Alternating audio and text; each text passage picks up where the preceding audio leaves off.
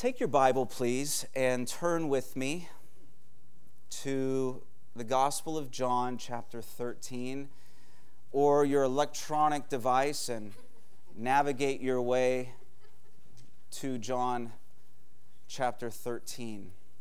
By the way, it's kind of a little bit of an understanding. It's a trust we have, right? That I'm trusting that when you're on your electronic device, that you've got your Bible app open, or maybe your notes app, and you're flip-flopping between Bible and notes. And I'm just trusting that you're not on Instagram, or you're not Snapchatting, or you're not checking your Facebook feed. And so we just have this trust. I'll make you a promise that if you give your attention to God's Word in these moments we have, so will I. Okay? So that's what we have. John chapter 13. We're going to conclude this chapter this morning. But I want to begin with a question. Have you ever felt, or have you ever had, the rug pulled out from under you? Of course you have. We all have.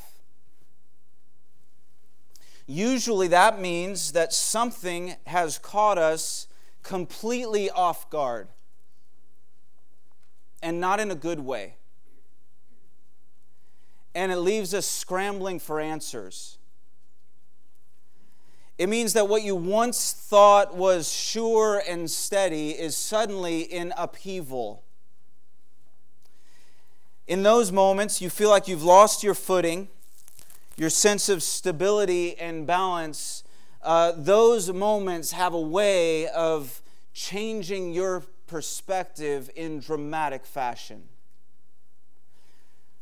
John 13 is a good example of this.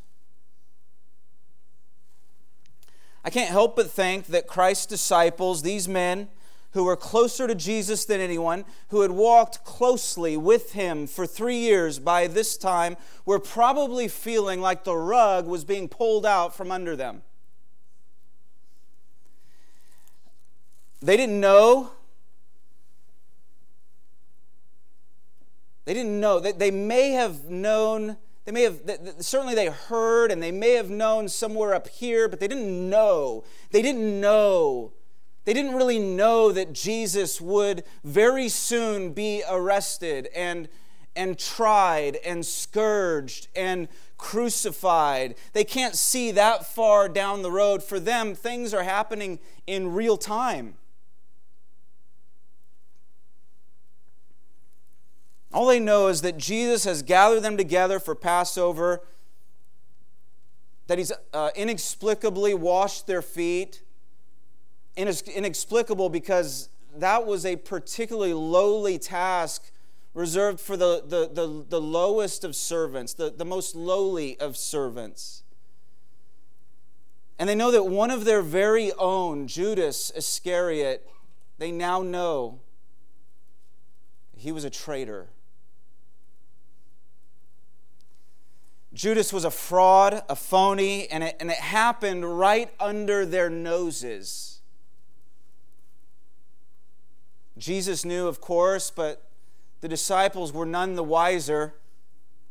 So once Judas left, Jesus began to teach and reassure those 11 who remained.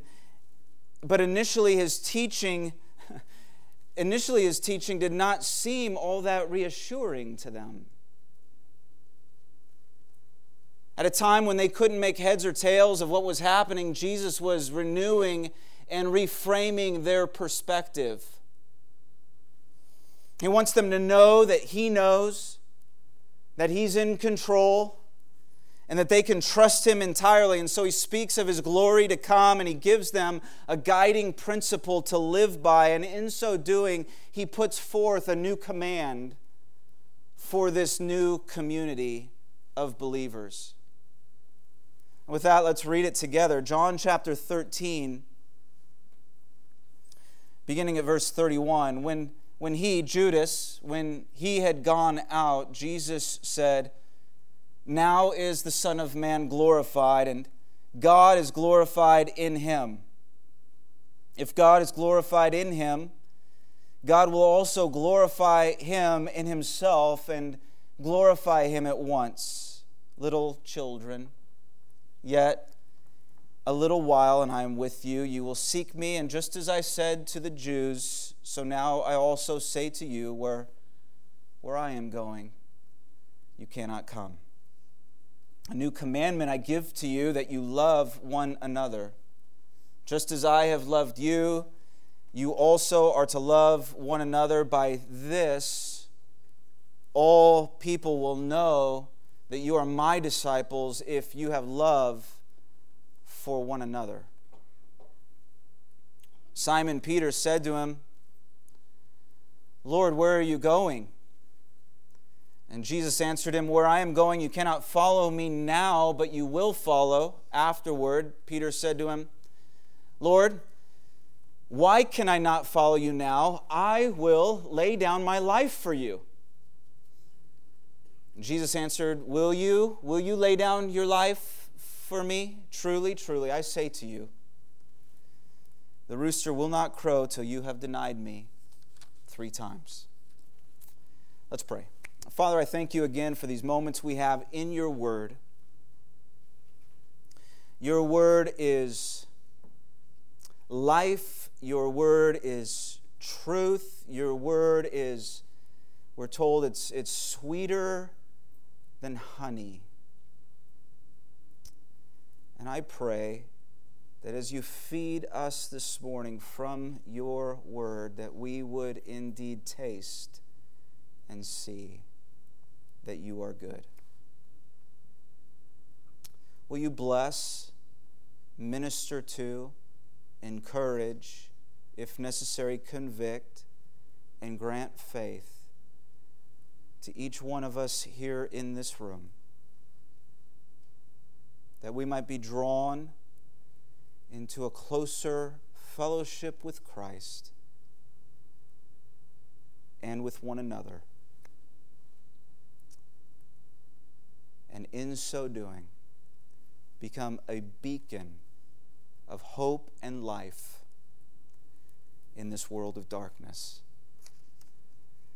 We praise you, and we pray these things through Jesus our Lord. Amen.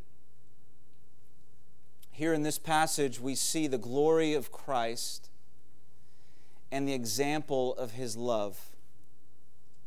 In love for his glory, we're to love one another, each of which calls us to place our faith in him, because Jesus has loved us to the fullest on the cross. We can love one another in fuller measure through him. Now is the Son of Man glorified, said Jesus, and God is glorified in him. In the Gospels, if you read the Gospels, and specifically the Gospel of John, you know that when Jesus refers to his glorification, to the time of his glorification, he's referring to his crucifixion and subsequent resurrection and ascension and ultimately his exaltation. And this word now in verse 31, now is the Son of Man glorified, suggests that these events leading up to the cross have just been set in motion. In other words, when Judas left the room, the trap was sprung. Now it's about to go down. And the reference to the Son of Man is intentional, for with it, Jesus is drawing upon a vision recorded in Daniel 7, in which the prophet Daniel saw one, we're told, like a son of man, who received from God a kingdom comprised of all peoples and nations that will never come to an end. It is a glorious vision of triumph and absolute victory, which alludes to the glory of the cross. Jesus, in other words, saw his crucifixion, hear this, as the pathway to his glorification. The glory of Christ and the glory of God are one and the same. Both Father and Son are glorified in the other. That's verse 32, basically. God is glorified in Jesus and also glorified Jesus, and He did glorify Jesus through His work on the cross. Well, we don't typically think of glory in this way, do we? This way of suffering as the pathway to glory. We want glory without suffering for obvious reasons. But suffering is the natural consequence of a world marred and broken by sin. And Jesus, in fact, suffered for sin, though He was without sin. Even those who opposed Him, even those who carried out His crucifixion, from the Jews to Pontius Pilate, could not find Him guilty of sin, which begs the question, if Jesus wasn't crucified for His sin, for whose sin was He crucified?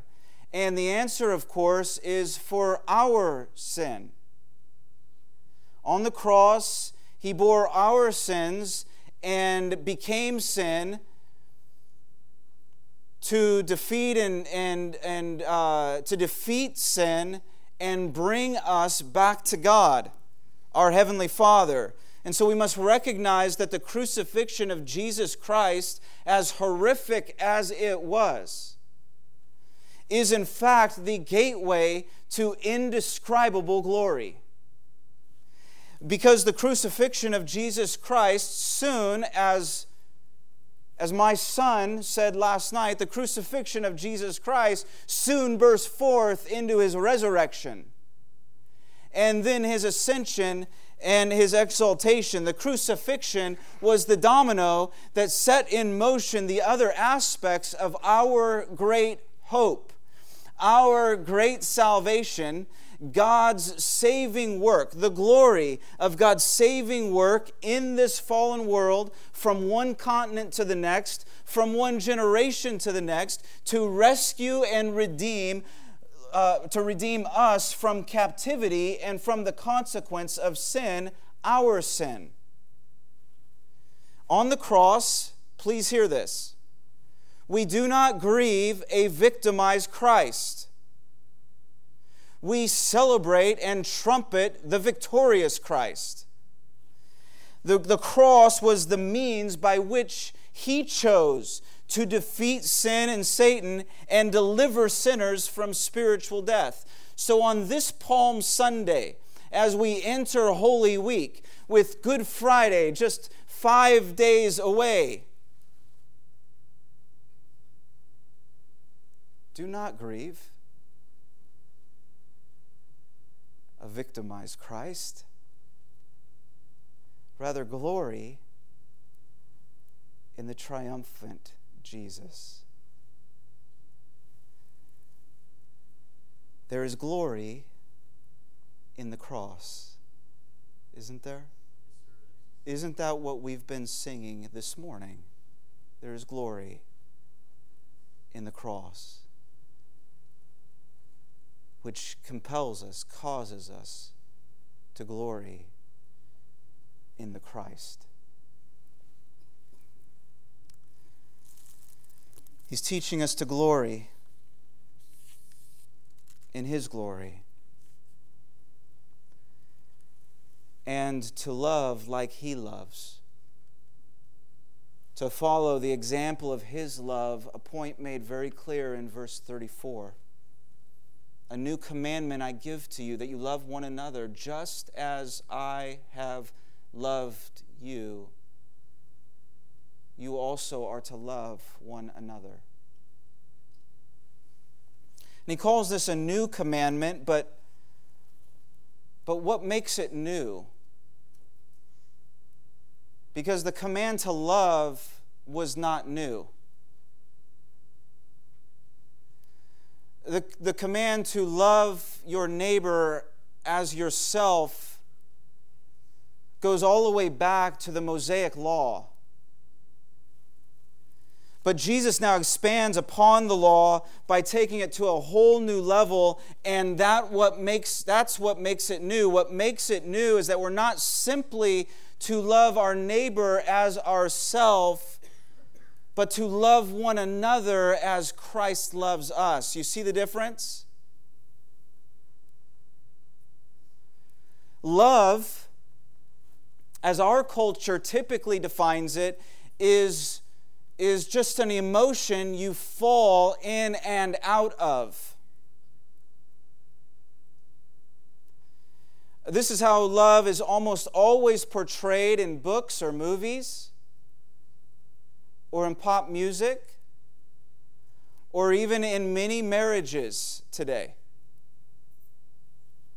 As long as you feel love, great. But if your feelings change, move on. And even the dictionary defines love as an intense feeling of deep affection. And so love, as the world imagines it, is self-love. Love that depends on how you feel at any given moment in time. But the love of Christ is not feelings-based. The standard is not self-love. It's not even to love your neighbor as yourself. Rather, it's selfless love. It's divine love. It's supernatural love. It's otherworldly love that compelled Him to endure the cross and all of its shame for your betterment and mine. It's sacrificial love. It's others-centered love. It's love in action. In short, we might say it this way. It's gospel-centered love. It's love that's rooted in the gospel and emerges from the gospel. In other words, church, what Jesus demands of the church, what He demands from us, is to practice what we preach. We preach the gospel of God's love in and through Jesus Christ, and for this reason, because we have received Jesus as a love gift from God, and because we know the love of God firsthand, Jesus wants us, He commands us to love each other in like manner. So it's no surprise that love like this must begin in the church, right?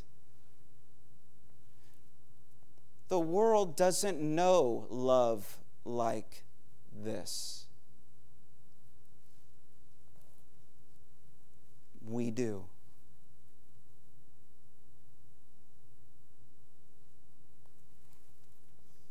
And so perhaps the closest we get to demonstrating this love, true Christ-like love, stay with me, is how we treat those in the church who are different from us,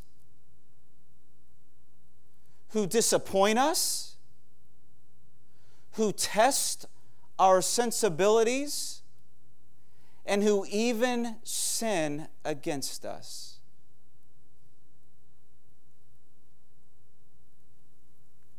Isn't that what makes 1 Corinthians 13 so attractive? Love is patient and kind. Love does not envy or boast. It is not arrogant or rude. It does not insist on its own way. It is not irritable or resentful. It does not rejoice at wrongdoing, but rejoices with the truth. Love bears all things. Love believes all things. Love hopes all things and endures all things. Love never ends. Isn't that what makes Colossians 3 so applicable? Put on then, church, as God's chosen ones, holy and beloved, compassionate hearts, kindness, humility, meekness, and patience, bearing with one another, and If one has a complaint against another, forgiving each other. As the Lord has forgiven you, so you also must forgive. And above all these, put on love, which binds it all together in perfect harmony.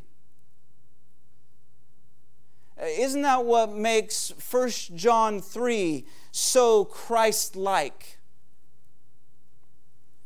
By this we know love, that He, Jesus, laid down His life for us, and we also ought to lay down our lives for one another.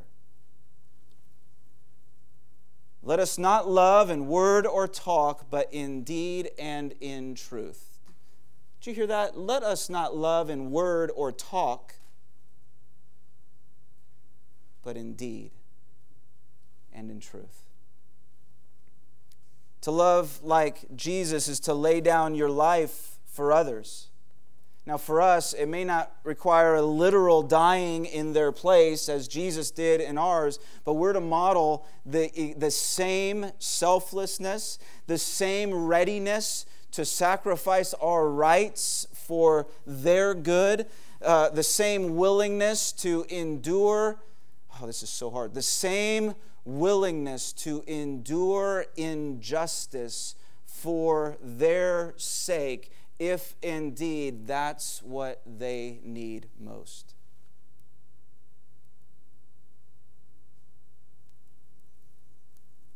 To love like Jesus is to reach out and include others, especially those who are different than you. That's why hospitality is such a Christian virtue. Because hospitality in the biblical sense isn't just opening your home to hang out with people you know, but it's opening your lives to welcome even those you don't know. The church is to be a welcoming community that includes all people, regardless of age, gender, race, background, education, influence, and socioeconomic standing. And one of the things that I am most looking forward to, and I suspect you as well, one of the things I am most looking forward to about heaven is the wide variety of people who will be there.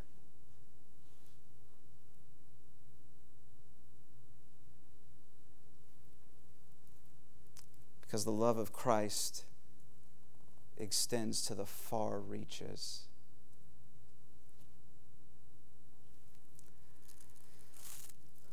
And so, we're confronted by the challenge of this commandment.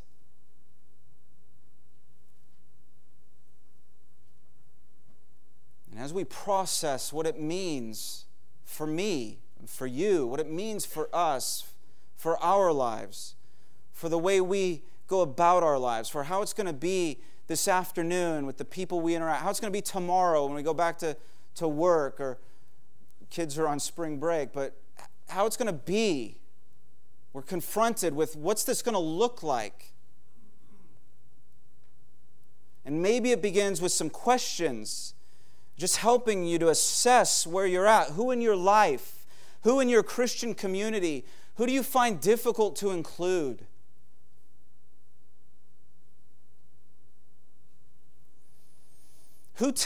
Who tests your patience?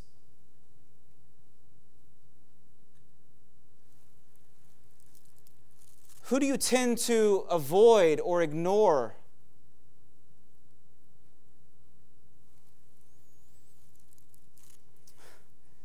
Who do you secretly wish would just go away?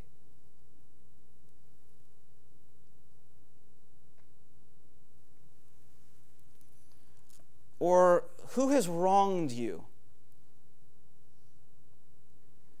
And with whom do you keep a record of wrongs? Yep, did it again. They did it again.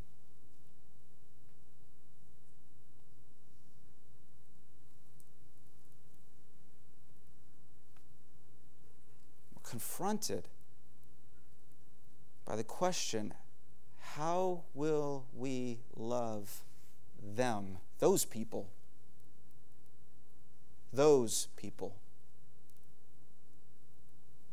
Because Jesus Christ says to each one of us, just as I have loved you, you also are to love one another. It's no longer love your neighbor as yourself. Now it's love them like I love you.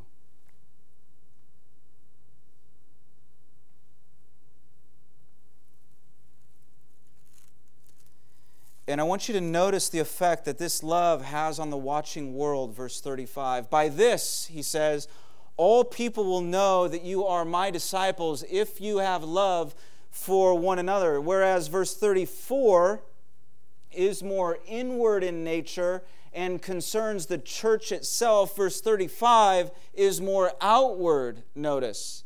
Love in the church substantiates its witness in the world.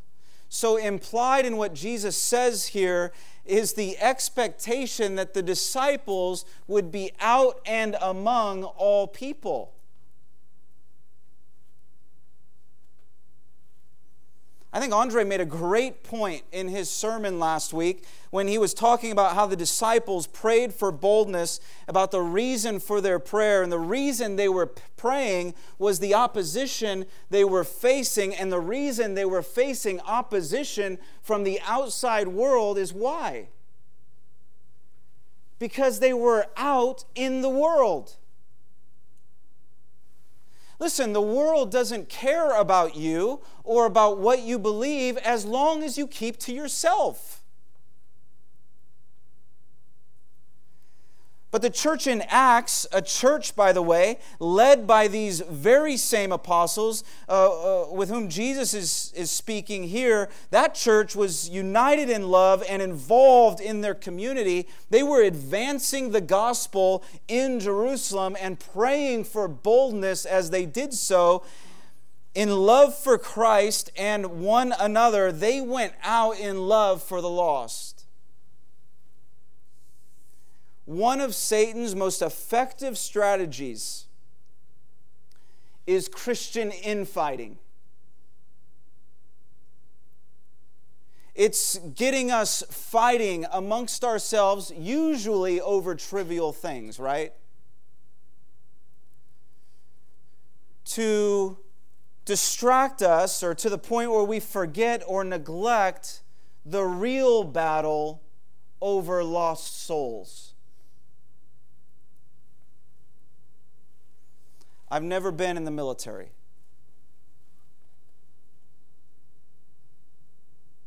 There was a time coming out of high school that I thought I was going in the military. And then the summer of my graduation changed everything, and I knew in that point that God was calling me into ministry. I've never been in the military, but I've heard enough from those who have to know that soldiers who are united and focused on the mission are much more effective.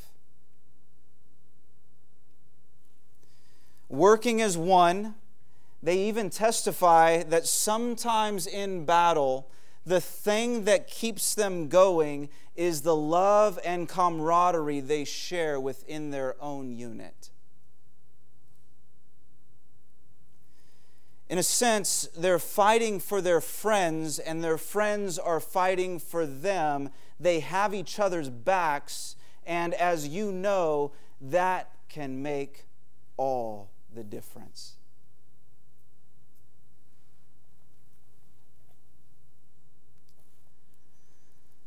Athletes in team sports say the same thing.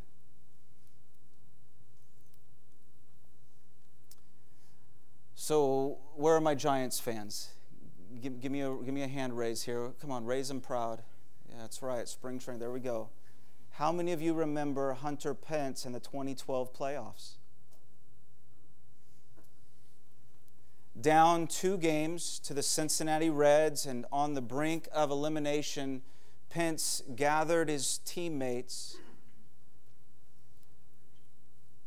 And he said, this was impromptu, this was spontaneous, it was coming from the soul, if you hear reports of what was said. And basically what he said is, I love you guys. I love playing with you guys. I want to play one more day with you guys. He didn't call them to win the game, but he called them to win the little moments within the game, each at-bat, each pitch, each inning, which led to winning the game.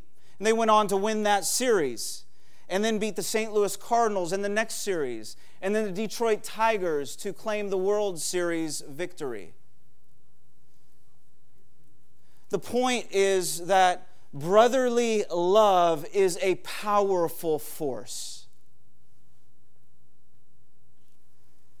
But as powerful as it is in sports or in the military, it is much, much, much more powerful in the church, because in the church we are united by nothing less than God Himself. We are united by the redemptive work of Jesus Christ, by the regenerative work of the Holy Spirit. We are united in the love of God, so that as we love each other, the world cannot help but stand up and take notice and be affected for the kingdom.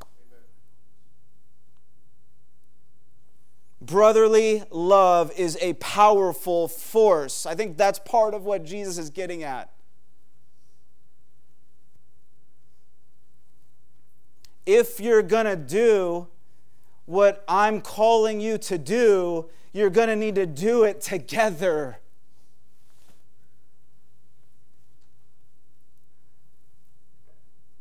Well, Peter, to love like that, to love like Jesus, on a fundamental level, that requires trust. Certainly requires trust amongst us,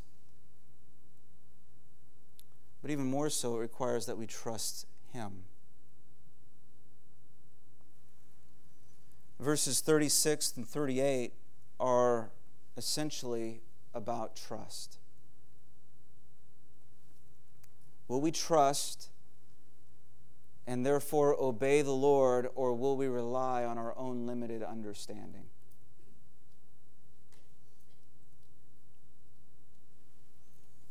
Peter was having a hard time with what Jesus was saying and still hung up on the fact that Jesus was leaving. Lord, where are you going? And why can't I go with you? And the question, of course, makes perfect sense. These men had left everything to follow Jesus. Even when Jesus was facing opposition, still they followed at the risk of their own lives.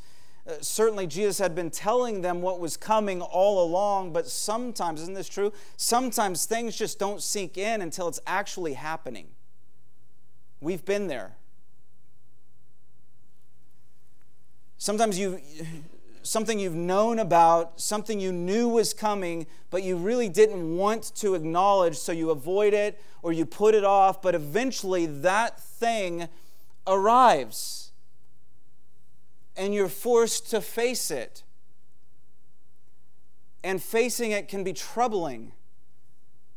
And so Jesus reassured them, even as He reassures us, that though they could not come with Him now, they would eventually. He wasn't deserting them. He was instead blazing the trail to bring them to God, as He'll promise in this next section in chapter 14, that He would return for them in due time. But that was part of Peter's problem. Peter didn't want later. Peter didn't want afterwards. Peter didn't want in due time. Peter wanted now. That's part of our problem too.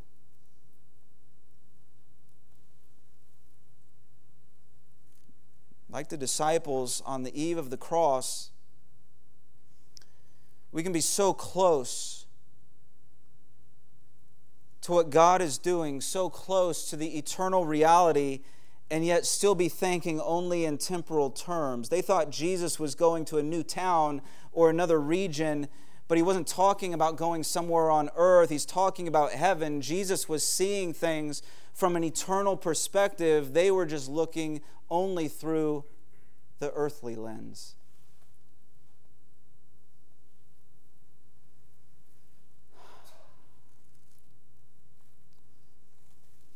So there's an application here that we need to be asking eternal questions. We need to be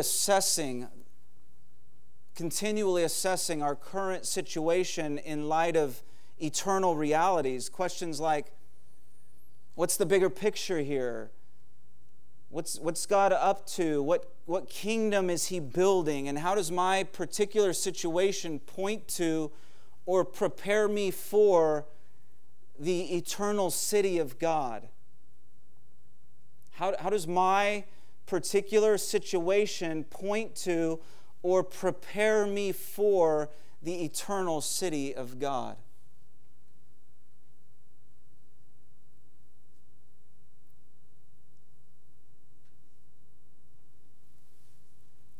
What are we to make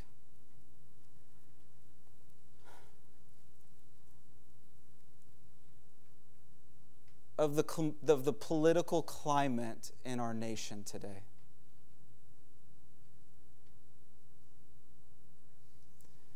Don't answer that out loud. We got to keep it clean. Totally upside down. So bizarre.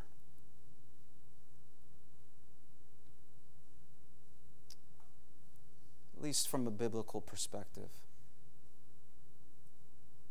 And yet, the American people, our fellow citizens, by and large, are buying in.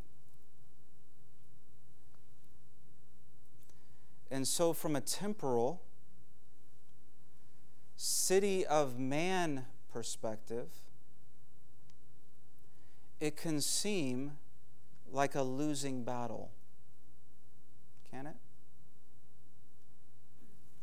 But what if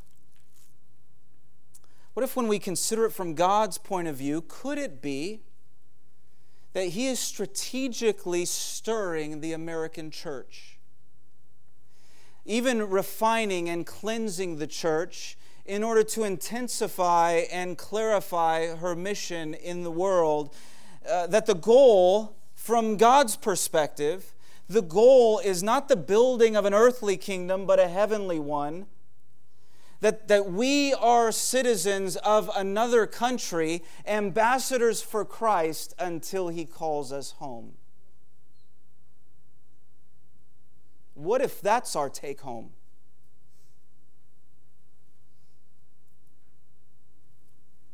But here's the rub, and I mean that sincerely. This is a rub. It's hard. It chafes against us. Being an ambassador for Christ means surrendering your agenda for His. That's a good trade.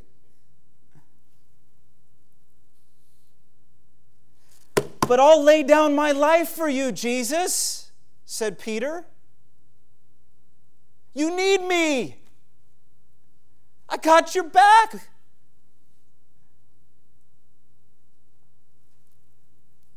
Little knowing that within just a few hours before the break of the next day, he would deny the Lord 3 times. Now, did Peter deny Christ because he was caught off guard? Yes. Was it because he was afraid of the repercussions? Yes, of course. But it wasn't owing to a lack of love. Peter loved the Lord. Peter loved the Lord. It's just that in this stage in his life, he was leaning more upon his own understanding of what was taking place rather than taking Jesus at His word.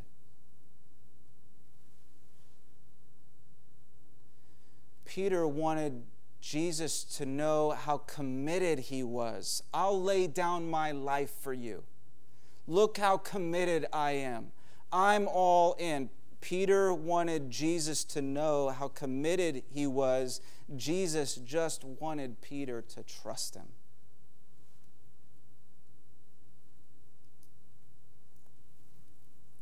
Nowhere is faith tested more than in those moments when we have a simple choice to either rely on our own understanding or rely on God. As a young man being at a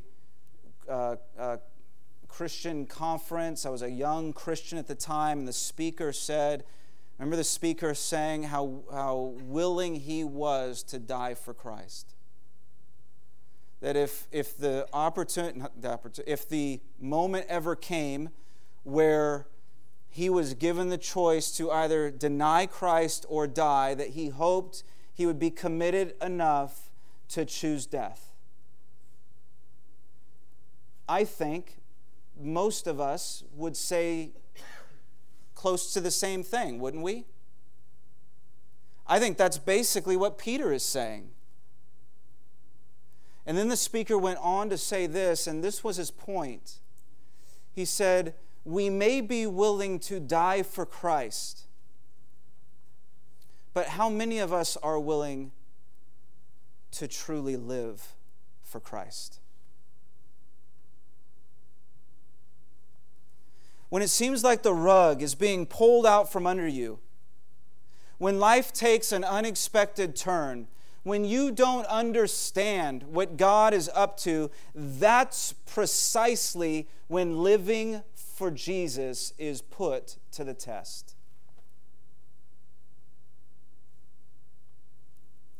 Those are the rubber meets road moments that require you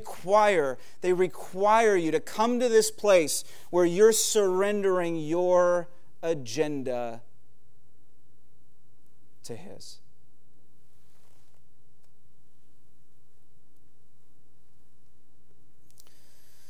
So John 13 ends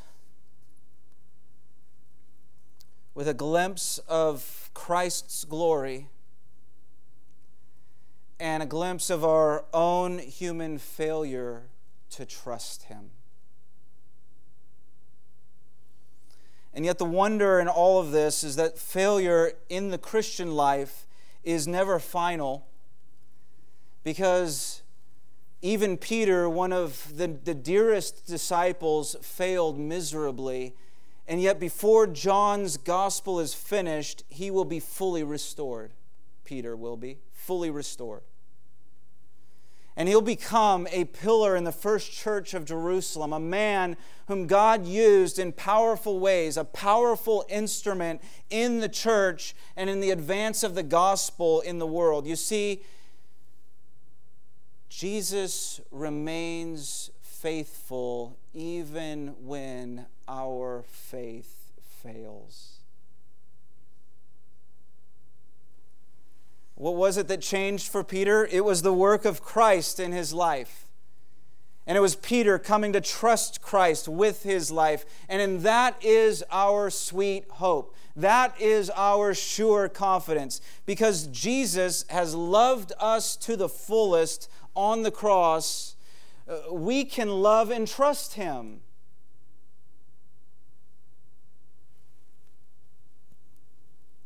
And we can love one another in fuller measure as He loves. And we can let the world know that by our love, we are His.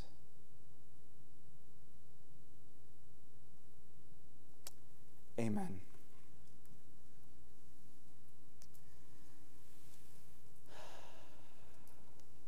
There's a wonderful glory in the cross.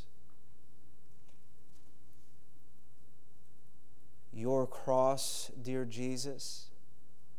Thank you for enduring the cross and despising its shame, and for the joy set before you. You did so, knowing that you would redeem a people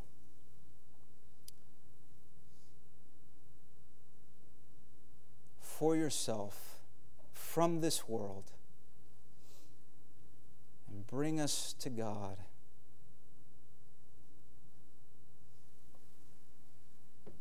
Forever. Will you help us this morning, each one of us, to glory in your glory and thus to glorify you? And we cannot glory in your glory if we do not love you. Thank you for your love poured out for us that teaches us, compels us, causes us to love you in response. And in this love relationship with you, this eternal relationship, will you help us to love one another? Will you help us to put this kind of love into practice in the church, in our church? Thank you for the many folks who are here who demonstrate this kind of love to me and to each other. We pray that you would continue to unite us in brotherly love, and that we would be like that military unit that fights side by side, having each other's back, focused on the mission at hand. We pray that we would be like those teammates who just love each other and love serving and ministering together and want to minister at least one more day, day after day. And we pray that you would cause our love to go forth into this world to great effect. That we would indeed be, that you would be about the work of upbuilding this church, the church, your church, worldwide, the global church that spans time and place. You are building your church, and we're a part of it. So would you upbuild us and use us for the advancement of your gospel in this dark world. We bless you, we thank you, we trust you, we love you, because you have first loved us. And so we pray it through Christ our Lord. Amen. Amen.